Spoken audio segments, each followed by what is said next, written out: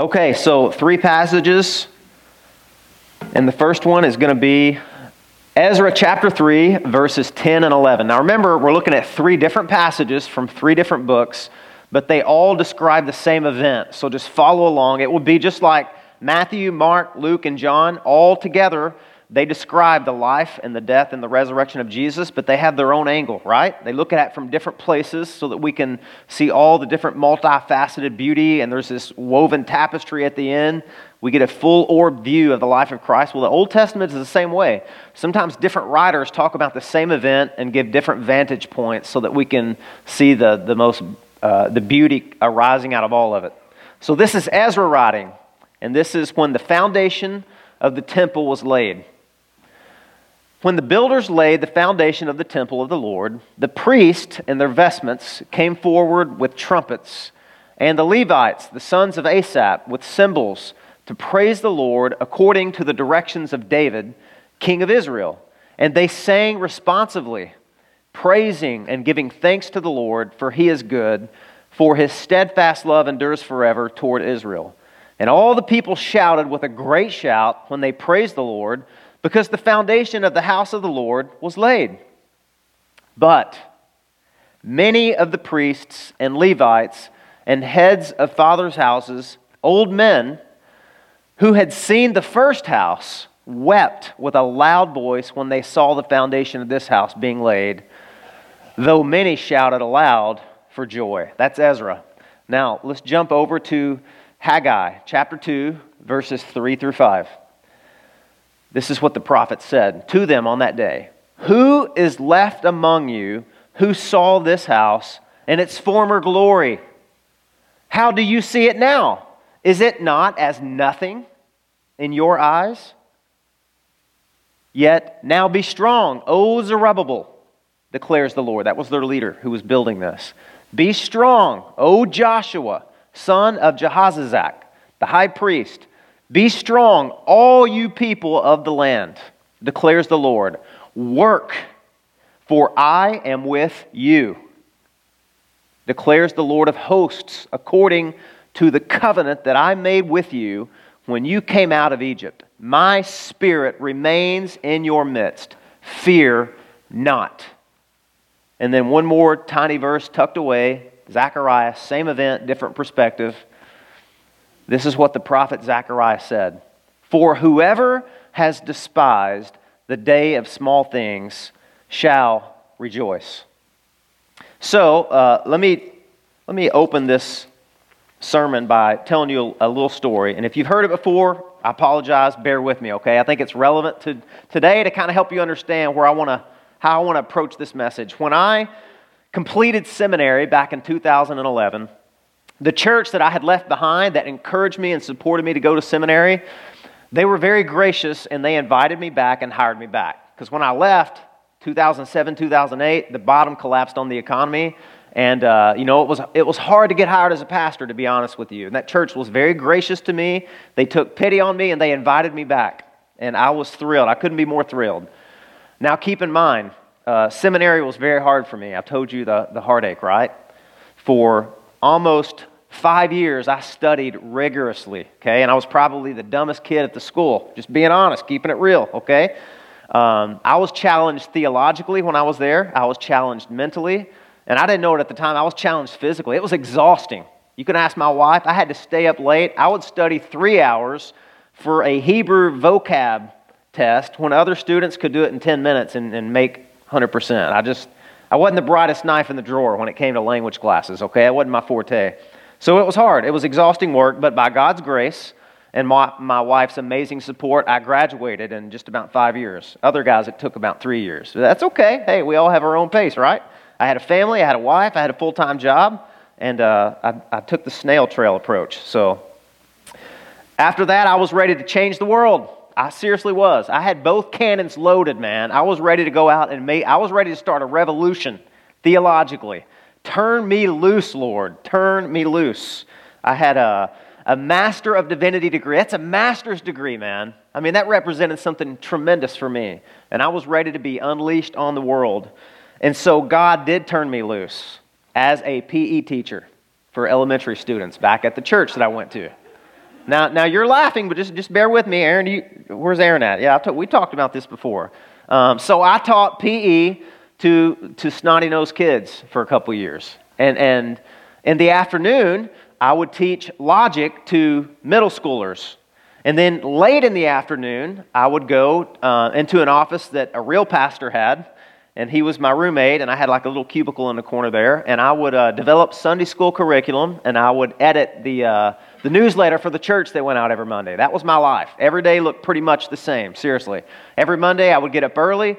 I would referee kickball games and dodgeball out in the wet grass. The dew was on, and my feet would be soaking wet. And then the sun would come out, and I would get this splitting sun headache, and I would be sunburned on my ears and on my neck. And then I would go in and teach these 7th and 8th graders. Now, this was after lunch, okay? 7th and 8th graders after lunch. Yeah, you're with me. I see the teachers out there. They had just eaten lunch. They had this heavy starch in their stomach. All they wanted was a big fat nap. And nothing that I probably said about logic was interesting or revolutionary to them. And then, like I said, after that, I went to an office. And at the end of the day, I'm thinking, what the heck am I doing, man? What am I doing? I got an MDiv degree. This is not what I signed up for. I want a revolution here. I'm ready to change the world.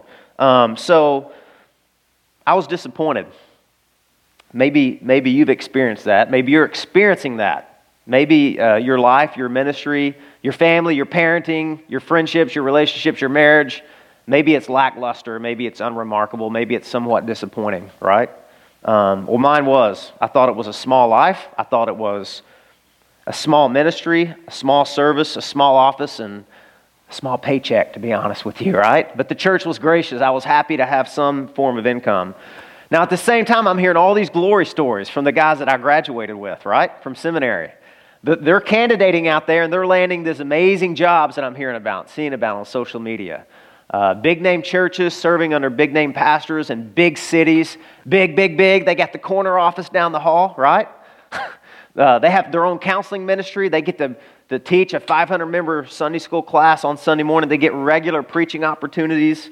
They had their own parsonage by the sea. You know, they had all this stuff that I didn't have. And I'll just be honest with you.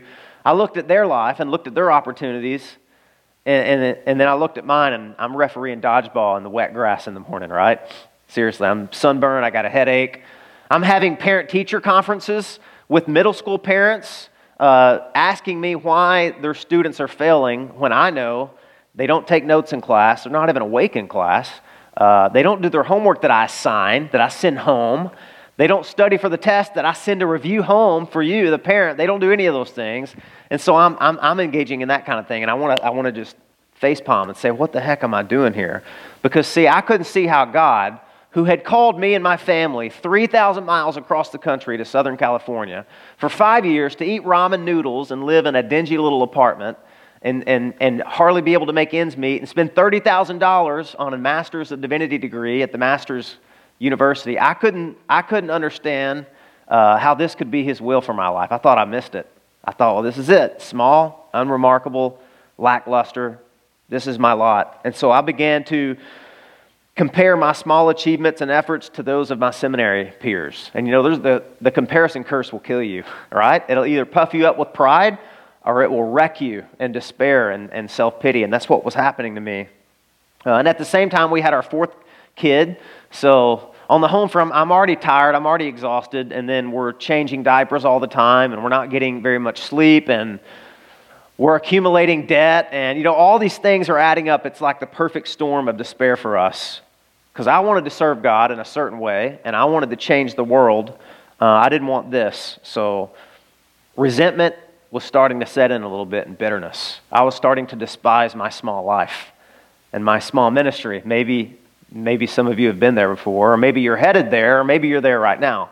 But that was me at the time. And I can't remember exactly when, but within a 6-month period there, something radically changed me.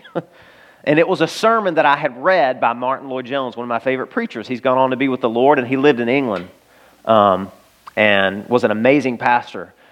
And the context of the sermon he was preaching, it was on revival. He talked about how we all pray for revival, we long for revival, we wait for revival, and we should, because that's when God's Holy Spirit comes down and works in a remarkable and visible way and does corporately what he often does individually, and just restores people, refreshes people, renews people, saves people. And Lloyd Jones was saying how churches that have experienced revival sometimes have a really hard time a few decades later because life returns to normal, and there's nothing as remarkable as revival anymore in their midst. They don't see revival. They see small things, and they begin to resent them, and they begin to despise them. And then he quoted, it was just an offhand passing comment he made. He quoted a verse from Zechariah chapter 4, verse 10. We read it earlier.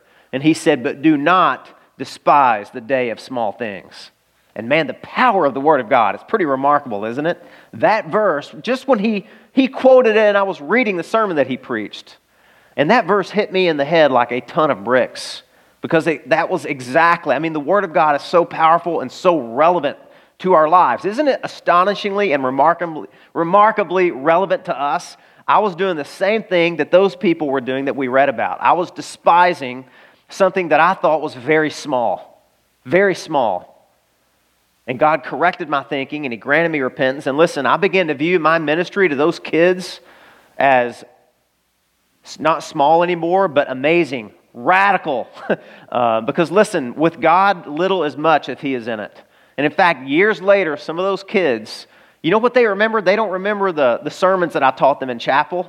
They don't remember the sermons I was able to preach every now and then at the big church that I served in. You know what they remember?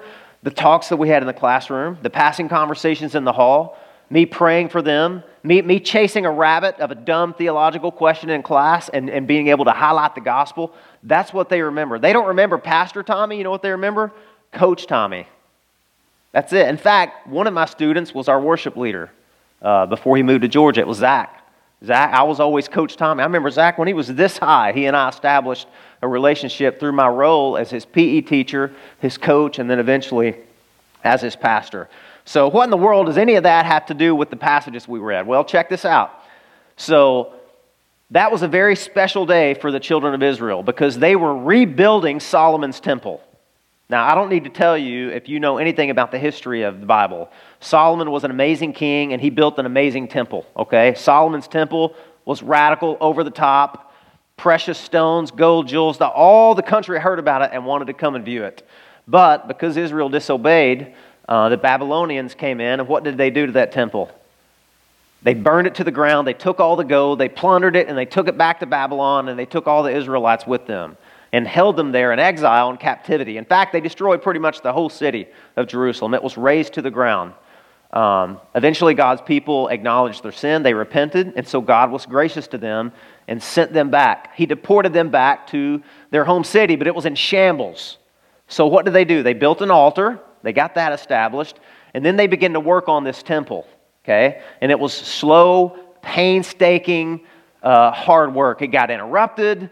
It got threatened. There was opposition from within. There was opposition from without, sort of like the book of Nehemiah, if you read that, when they build the wall later. It took 20 years for them to get this temple completed. So the story we just read was the very first stage in the building project. Now, if any of you are in building, or if any of you have ever built a home, you know it's hard to watch because there's so many little bitty steps and it's hard to get excited about it. You're like, what? This is it? You just hung the sheetrock? I'm ready to move in. Well, listen, this was the rebuilding of Solomon's glorious temple, and they finished the foundation. And everyone that was there was celebrating, okay? Because this is a pretty big deal. The foundation's done. Now they can start to erect the structure itself. But not everyone that was there was happy. Some of the people that were there were really sad. In fact, they were weeping openly. And do you know why? Do you know which people it was that were sad? It was the ones that were alive when Solomon's temple was still erected. They remembered the former glory and splendor. That word is kabod. It means heaviness, weightiness. It means glory in Hebrew. There were some that were there witnessing this little bitty small accomplishment, and they remembered what the temple used to look like. And so they were despising that day. They were sad. It was lackluster. It was unremarkable. It was ordinary. It was nothing to celebrate or write home about. And so they didn't. And that's what this is about. And so it was anticlimactic, small, really small and underwhelming.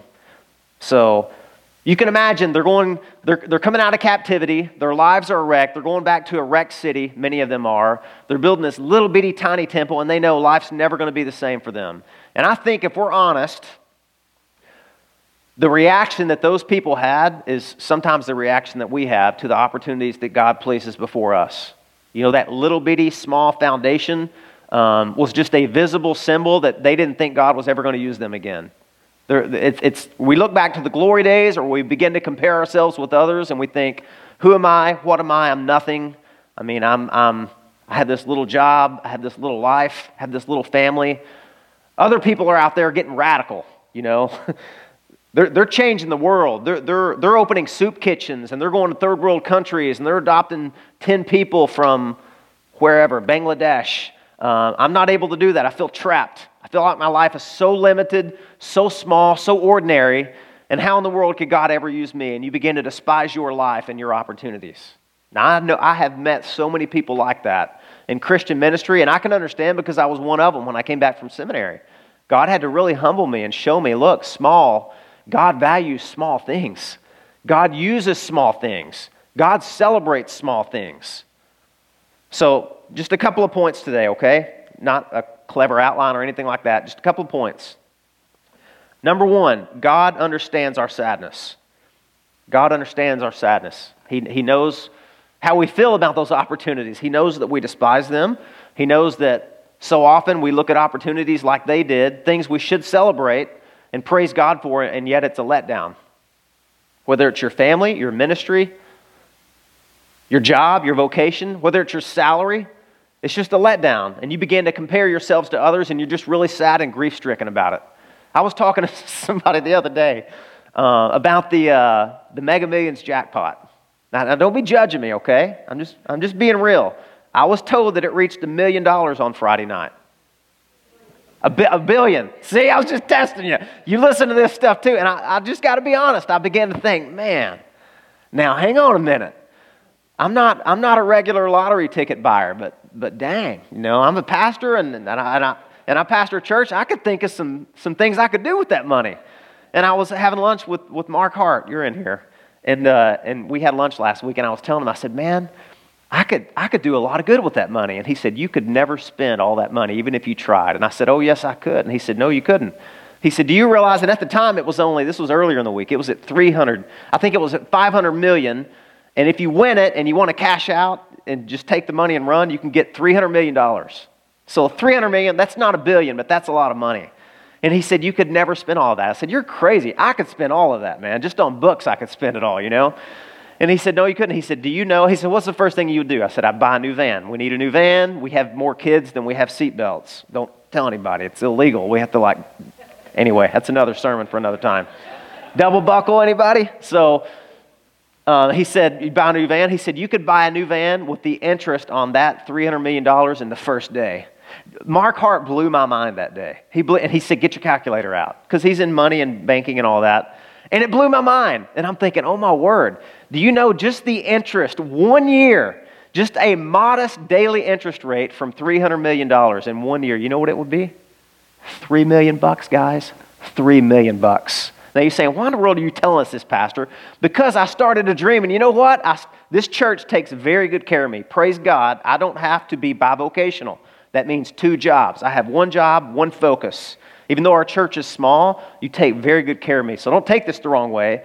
But I began to think, man, you know, I could really use more money, and I could do a lot of stuff. And my mind started racing, and you began to really but my life and my paycheck, meh. What could I do? There's the millionaires out there. They're really world-changing, history-shaping. They're able to put all this money into charity. And seriously, my mind started to go down that trail, and it's a curse, you know. But God understands our sadness. He knows that. You say, how do you know that? Well, check this part of the verse out if you want to turn your bulletin over. And Haggai, he says this, who is left among you who saw this house in its former glory? How do you see it now? Is it not as nothing in your eyes? You know, that's God talking. Now, if you weren't careful and a careful student of the Bible, it almost sounds like God is mocking them, doesn't it? Doesn't it? God's saying, hey, how many of you here remember Solomon's temple? Raise your hand. And they're like, yeah, we do. He said, wasn't it awesome? And this is nothing. This is nothing. Solomon's temple, heavy, kabod, glory, weighty, amazing, over the top, fireworks. And this, meh, nothing to tweet about, nothing to put a Facebook post, nothing to write home about. This is nothing, isn't it? You say, yeah, God's mocking them. No, he's not. God is engaging them at the deepest point of their pain and hurt. See, he does that with us. But here's the rub. God wants them to be honest. God wants them to confess, own up to it. You don't think this is anything, do you? Just like many of us may wrestle with that with our life and our marriage and our kids and our vocation and our ministry and our church or whatever it is. Opportunities to do evangelism, our neighborhood, our house. It's non-ending, our health. God says, you got to be honest. You don't think this is nothing, do you? But look what he says right after that. In fact, here I'll bring it back so we can see it. Who is left among you who saw this house in its former glory? How do you see it now? Is it not as nothing in your eyes? He's saying, admit it. You think this is junk, don't you? You think that I'm holding out on you and that things are never going to be like they were. But check out this promise. See, if you're not honest with God, you never get to the good part. If you don't say, yeah, it stinks being a PE teacher. I got a Master of Divinity degree, and I'm around snotty-nosed elementary kids and middle schoolers who could care less. Yeah, this is nothing in my eyes, God. So what? Well, then the promise comes. When honesty comes and transparency comes, then God's promises gush in, right? And he says, yet now, be strong, O Zerubbabel, declares the Lord. Be strong, O Joshua, son of Jehozadak, the high priest. Be strong, all you people of the land, declares the Lord. You know what he's telling them? Look, this is not a moment of weakness. He's talking to the king of the Judean territory. He's talking to the priest. He's talking to the people. This is like an all-inclusive, comprehensive promise. He says, be strong, don't be weak, declares the Lord. Work, for I am with you. It's so easy to pass by that, isn't it? Do you hear how this is a radical promise? God is saying, you don't think this is anything, but you have forgotten something. I'm with you in this. This thing that you think is so unremarkable, lackluster, let down, what if I told you and reminded you, I'm with you in this though? Would that elevate it from ordinary to radical? Will that make it worth your while to engage these elementary students? What if that is the most remarkable opportunity you'll ever be given to change the world? It's like Mother Teresa once said. She said, if you want to change the world, go home and love your children. She was talking to moms. All these moms that were leaving their families, and I know I don't usually quote Mother Teresa. I think I actually did last week. That's 2 in a row, isn't it? Anyway, people back in the day, they were leaving their families to go join a monastery or a nunnery. Is that what you call it? Anyway, she was saying, look, if you want to change the world, go home and love your children. It's like one person said, everybody wants a revolution, nobody wants to do the dishes. Right? Isn't that true? Guys, be honest. Let's be honest, church. We all want a revolution. We all want to be remarkable and amazing, but who wants to teach PE in wet grass? Right? Aaron, I'm not picking on you, dude. Aaron's like, I do. Hey, I do too now. I want to be back there with those kids if I wasn't up here. But anyway, work, for I am with you, declares, and then look at this, the Lord of hosts. Who is this that is with us? Oh, this is the God who spun the galaxies into existence, who's making the rings around Saturn work. He's with you, little bitty, insignificant you. That God notices you. He infuses you with power. He wants to dwell with you. He wants to do the work through you. Man, is that enough for you to get over the little foundation? Get over it. Get over yourself. Get over the curse of comparison. It's going to take you down a dark path that you may never come back from. The Lord of hosts is with you. So work. Get busy. There's work to be done. There's people to impact. And look, when I see this church, when I see Grace Life Church, I was telling my wife this, I see an army. I see an army of evangelists. I see a whole bunch of insiders that can be there for the outsiders, ready to be mobilized. And if you're viewing the small, unremarkable, lackluster opportunities God gave you, if you're despising them, that's never going to happen.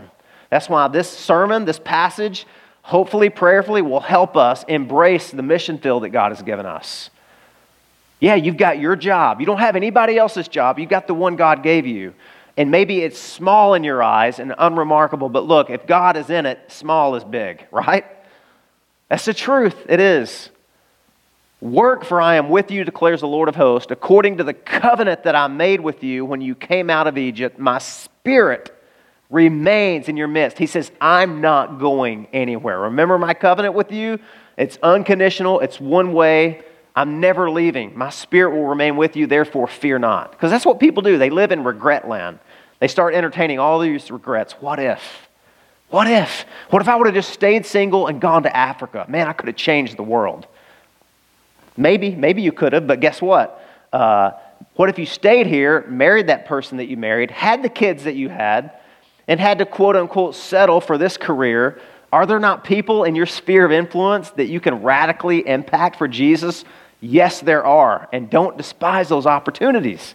That's what God's calling us to and telling us and reminding us. So that's point number one. Because listen, so often, and social media never helps with this, we're always comparing and contrasting our lives with somebody else's that seems to be more remarkable and seems to be more radical.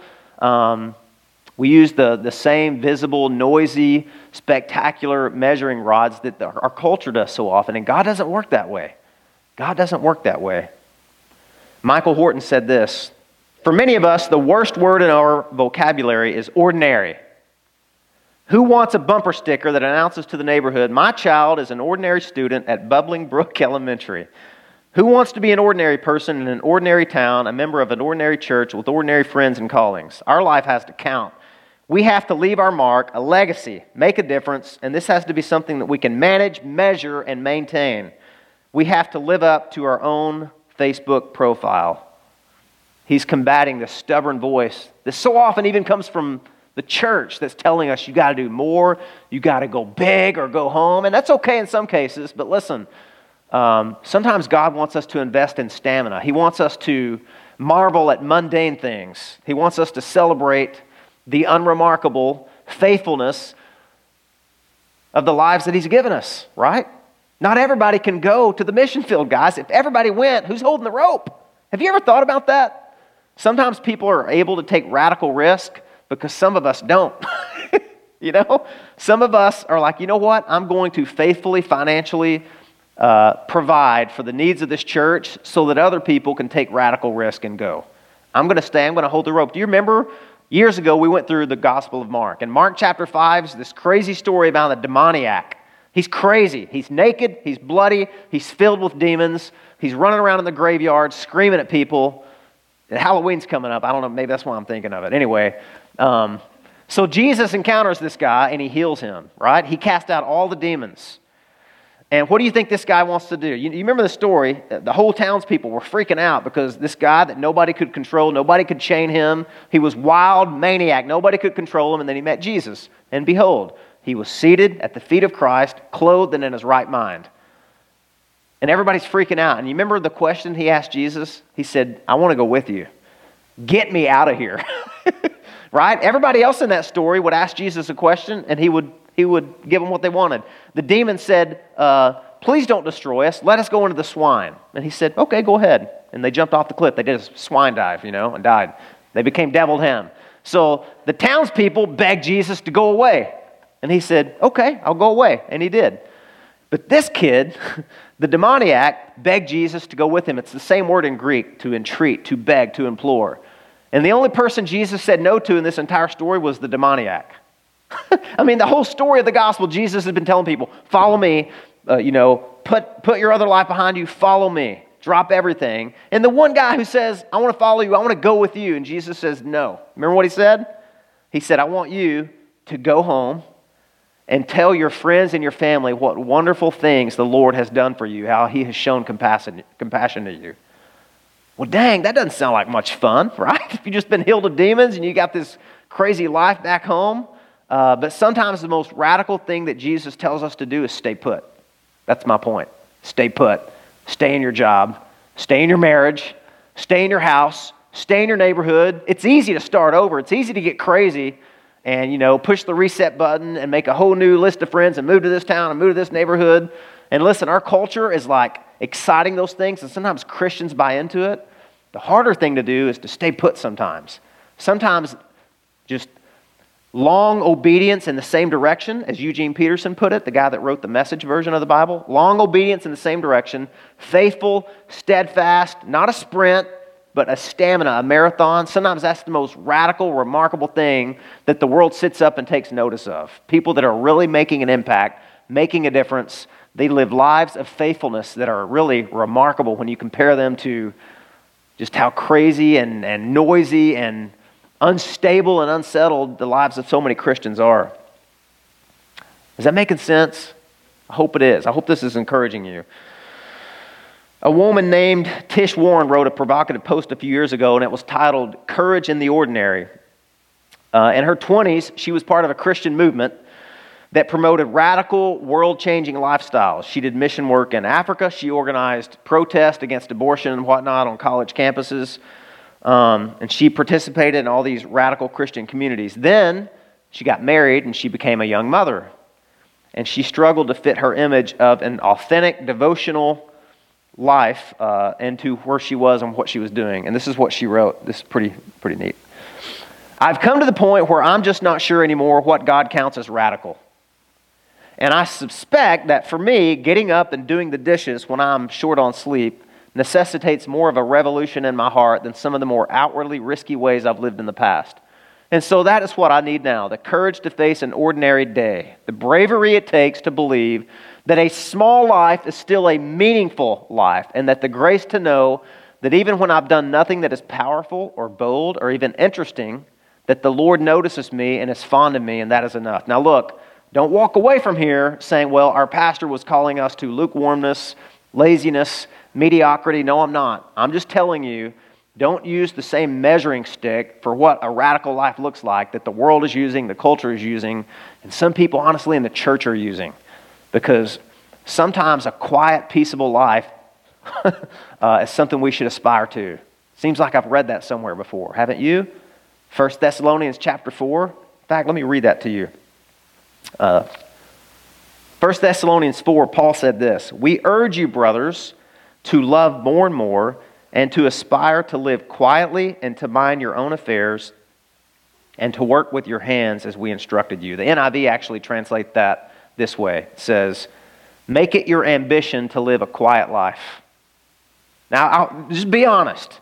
Would some of you, if that wasn't in the Bible, and you heard somebody, another Christian say, "Hey, look, I just really want to encourage you today, live a quiet and peaceable life," would you think, "Man, that smells like compromise to me. I don't know, Pastor. That just sounds kind of blah. I don't really know if would God even acknowledge that? Would God recognize that? Is that something to celebrate? Is that something to tell your congregation they should aspire to?" Well, it's in the Bible, isn't it?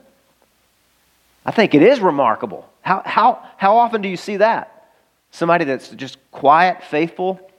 Maybe they're not engaged in a world-changing revolution in a third world country, or have a soup kitchen, or doing homeless ministry. Maybe they're playing Uno with their kids and teaching osmosis to middle school students. I don't know. And they're loving their neighbor. Maybe they're paying their taxes, they're tithing at church. Maybe they've never missed an opportunity to share the gospel with another teacher. And the people that take radical risks stand on their backs. That could be a possibility, right? Scripture holds that out. But a lot of people would view that as a compromise, and I think that's getting it backwards. I know that many people today have a view of what it looks like to really serve God, and it's a mountain-moving, culture-shaping, charge-the-hill warrior for Christ. And if that's what motivates you, that's awesome. That motivates me. I want to do that too.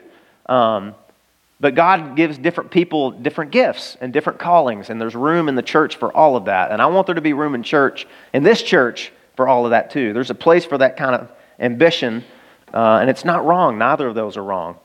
In Romans chapter 16, since we're talking about ordinary, if you read some of Paul's epistles in the New Testament, and at the end, sometimes he says, "Oh yeah, tell Phoebe I said hello, tell Cletus I said hello." He mentions all these Greek names, and it's really astonishing that God chose to, if God had a refrigerator and he put pictures all over it and had magnets up there, some of the most unremarkable, ordinary-looking Christians would be on his refrigerator, the names that get mentioned.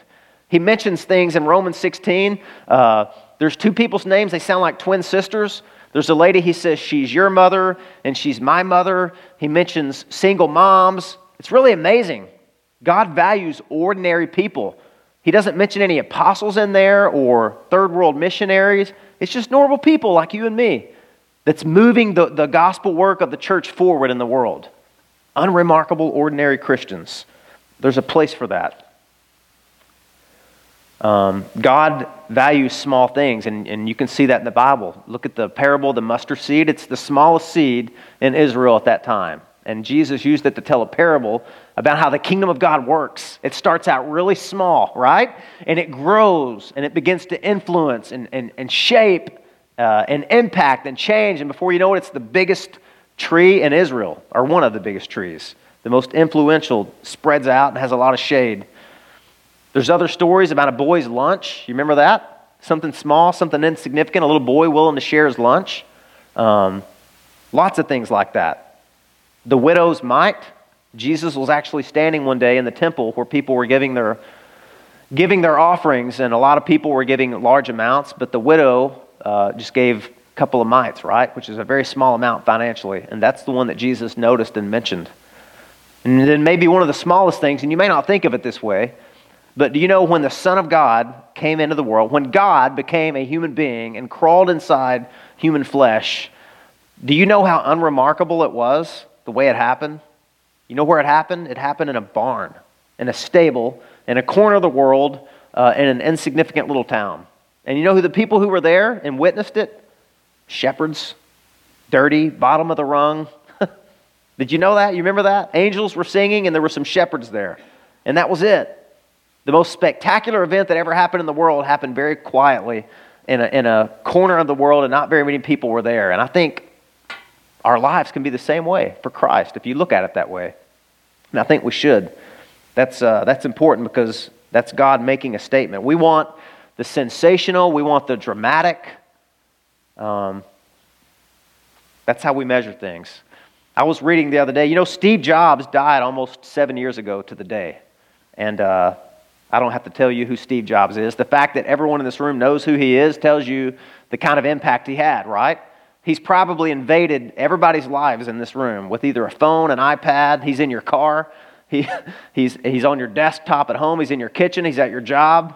iTunes, all of those things, the seed germ of those were in his mind, and he impacts all of us here. Well, he died nearly 7 years ago this month. He lived a life that by secular standards is legendary. Generations to come will be directly influenced by the products that he brought into reality. And he died one of the world's richest men. Without a doubt, he impacted and changed the world. But as is the case with so many rulers and leaders and innovators and shapers of history, Christians have a lot to learn from Steve Jobs, but we also must observe what is missing. Listen to what Al Mohler, one of my favorite writers, he wrote this. He said, "Steve Jobs has invaded my life, my house, my office, my car, and my desktop, and I am thankful for all of his technologies. But we know what the world does not, that the Christian mother tending her child, the farmer planting his crops, the father protecting his family, the couple faithfully living out their marital vows, the factory worker laboring to support his family, and the preacher preparing to preach the Word of God are all doing far more important work." Now that sounds like we're slapping Steve Jobs around. We're not. Steve Jobs was a Buddhist. He was not a Christian. He did not embrace the Christian worldview by any stretch. And the Bible teaches us, this is a paraphrase, but only one life will soon be passed, and only what's done for Jesus will last. So the faithful Christians that are investing, the exhausted single mom, that it's all she can do to get out of bed and get her kids dressed in the morning and get them to daycare, the exhausted single dad that stays up late, feeding his kids, getting them to daycare in the morning, and I could go on and on. When you're serving Jesus in those rows, Steve Jobs ain't got nothing on you, honestly. You are serving a much more noble cause and a noble purpose in the world. That's what Al Mohler was talking about. You can consider Eunice and Lois. That's Timothy. You remember Timothy, Paul's protege? That's his mother and his grandmother. They weren't signing books or filling up stadiums with a conference talk, but you know what? They impacted that young man, and he was able to impact as an apostolic apprentice generations and generations from that. I remember being at a conference when I was in either my late 20s or my early 30s, and it was about Jonathan Edwards. And there was a Q&A time, and the guy that was there, he was a scholar of Jonathan Edwards, and he was all things Jonathan Edwards, And somebody was asking him, how do you think Jonathan Edwards trained his mind to think theologically and devoted so much time to Scripture so he was able to impact the world? And this preacher looked at him and he said, well, I'll tell you this, young man. He didn't watch cartoons on Saturday morning, did he? And it was kind of I don't know, it just hit me wrong. Maybe because I watched cartoons on Saturday morning growing up, right? And listen, I'm thinking, okay, I'm no Jonathan Edwards, but does God want everybody to be Jonathan Edwards? You know, I watched Scooby-Doo on Saturday. Listen to all these confessions coming at you. So what if I watched Scooby-Doo growing up? You know what? Maybe I'm able to relate to a lot of other people my age that watched Scooby-Doo growing up on Saturday mornings in a way that Jonathan Edwards couldn't. I think so often we shortchange people that have tremendous opportunities and that are uniquely wired to impact a certain group of people that others aren't. I think that's true. I think it's true in your life as well as mine. Well, I'm winding down here. I want to tell you one other thing that helped me when I graduated from seminary and was really despising my opportunities. It was a morning devotional by Charles Spurgeon. Anybody ever read Morning and Evening by Charles Spurgeon? You can get those free in a million different formats on the internet, and they're really amazing. He's a great preacher and a great writer. But he wrote a devotion on this verse tucked away in 1 Chronicles. Listen to this verse. It was a list of all these names in the tribe of Judah, and then it listed 3 men's names at the end, and it said, these were potters, and those that dwelt among plants and hedges. There they dwelt with the king for his work. And then Spurgeon said this in his devotion, if you can see up there. He said, potters were not the very highest grade of workers, but the king needed potters, and therefore they were in royal service. The text tells us of those who dwelt among plants and hedges, having rough, rustic hedging and ditching work to do. They may have desired to live in the city amid its life, society, and refinement, but they kept their appointed places, for they also were doing the king's work. These potters and gardeners had royal company, for they dwelt with the king there. Ye unknown workers who are occupied for your Lord amid the dirt and wretchedness of the lowest of the low, be of good cheer. Dwell ye with the king for his work, and when he writes his chronicles, your name shall be recorded. Don't you love that? You may be doing unremarkable work in unremarkable places amongst unremarkable people. It may not be anything to tweet home about, or even if you took all of your life and put it into one Facebook post, nobody would like it, look at it, or share it. But you know what? If you're working with the king, you're in royal company, and you are in your appointed place, and this message and these texts are an encouragement to keep it there and to not grow weary while doing good. The Bible says this, be steadfast, immovable, always abounding in the work of the Lord, knowing that in the Lord your labor is not in vain. And man, that hits home for me, because did you know that 90% of the churches in America, 90% are below 200 people in attendance? 90%. And the average, did you know the average number of people who attend a church on a Sunday morning worship in America, you know how many it is? 80. That's the average number of attendance. And yet, do you know what I get in my inbox every day? Just because I'm a pastor and I buy books and I put my email out there, you know what I get in my inbox every day? All these, this will make your church grow bigger. And some of those are legit, okay? But it's always making me despise. The temptation, if I listen to all those voices whispering and doing this, is to make me despise these opportunities that God has given me to shepherd you, and to want something bigger, to want something better, and to forsake this. And I'm not going to do that. By God's grace, I'm not, because this is amazing. This is incredible. I feel like God has given me the privilege of all privileges to be the pastor of this church. And of course I want us to grow. Don't you? I want every seat in this place filled up. And I want the gospel to just resound and thunder throughout this place, and for us to be the insiders for the outsiders and see all of Volusia County come to Christ. But maybe God's going to do that through another church, or maybe we're going to, I don't know. That's God's prerogative. It's God's prerogative. That's what I'm saying. So I got one last thing that I want to share here. This is the final point. So how is it? I don't know if you noticed in that text, but God, through the prophet, was telling those people that were at the rebuilding of the temple, he's saying, whoever is despising the day of small things, you will rejoice. He says, whoever has despised the day of small things will rejoice. And you scratch your head and you're like, wait a minute. If I were God, I would be rebuking them, right? You're like, what? What? Really? You sinned against me? You deserved for this city to be destroyed. You deserve for this temple to be wrecked. You deserve to be exiled for 70 years. In fact, you deserve to be judged and executed. But I spared your life. I had mercy on you. And now I'm bringing you back. I'm rebuilding this city, the wall, the altar, the temple. And you're going to despise it? But instead of judgment, do you know what God has? A promise for them. He says, you will one day rejoice. One day, the days will come when the glory of God will fill this place. And the latter glory, he says, will be greater than the former glory. Now, what in the world is he talking about there? He's talking about Christ. He's talking about the gospel. And how can that be? Because listen, there is another person who came who was despised. He was despised. His life looked unremarkable and looked very ordinary. Nothing to write home about. In fact, did you know there's a prophecy in the Old Testament about Jesus? I want to read it to you, okay? Now just keep this in mind as you're looking at your own life, small, unremarkable, radically ordinary opportunities, and you're tempted to despise them. Check this out. He had no form or majesty that we should look at him, and no beauty that we should desire him. He was despised and rejected by men, a man of sorrows and acquainted with grief, and as one from whom men hide their faces, he was despised, and we esteemed him not. Surely he has borne our griefs and carried our sorrows, yet we esteemed him stricken, smitten by God, and afflicted. But he was pierced for our transgressions, he was crushed for our iniquities.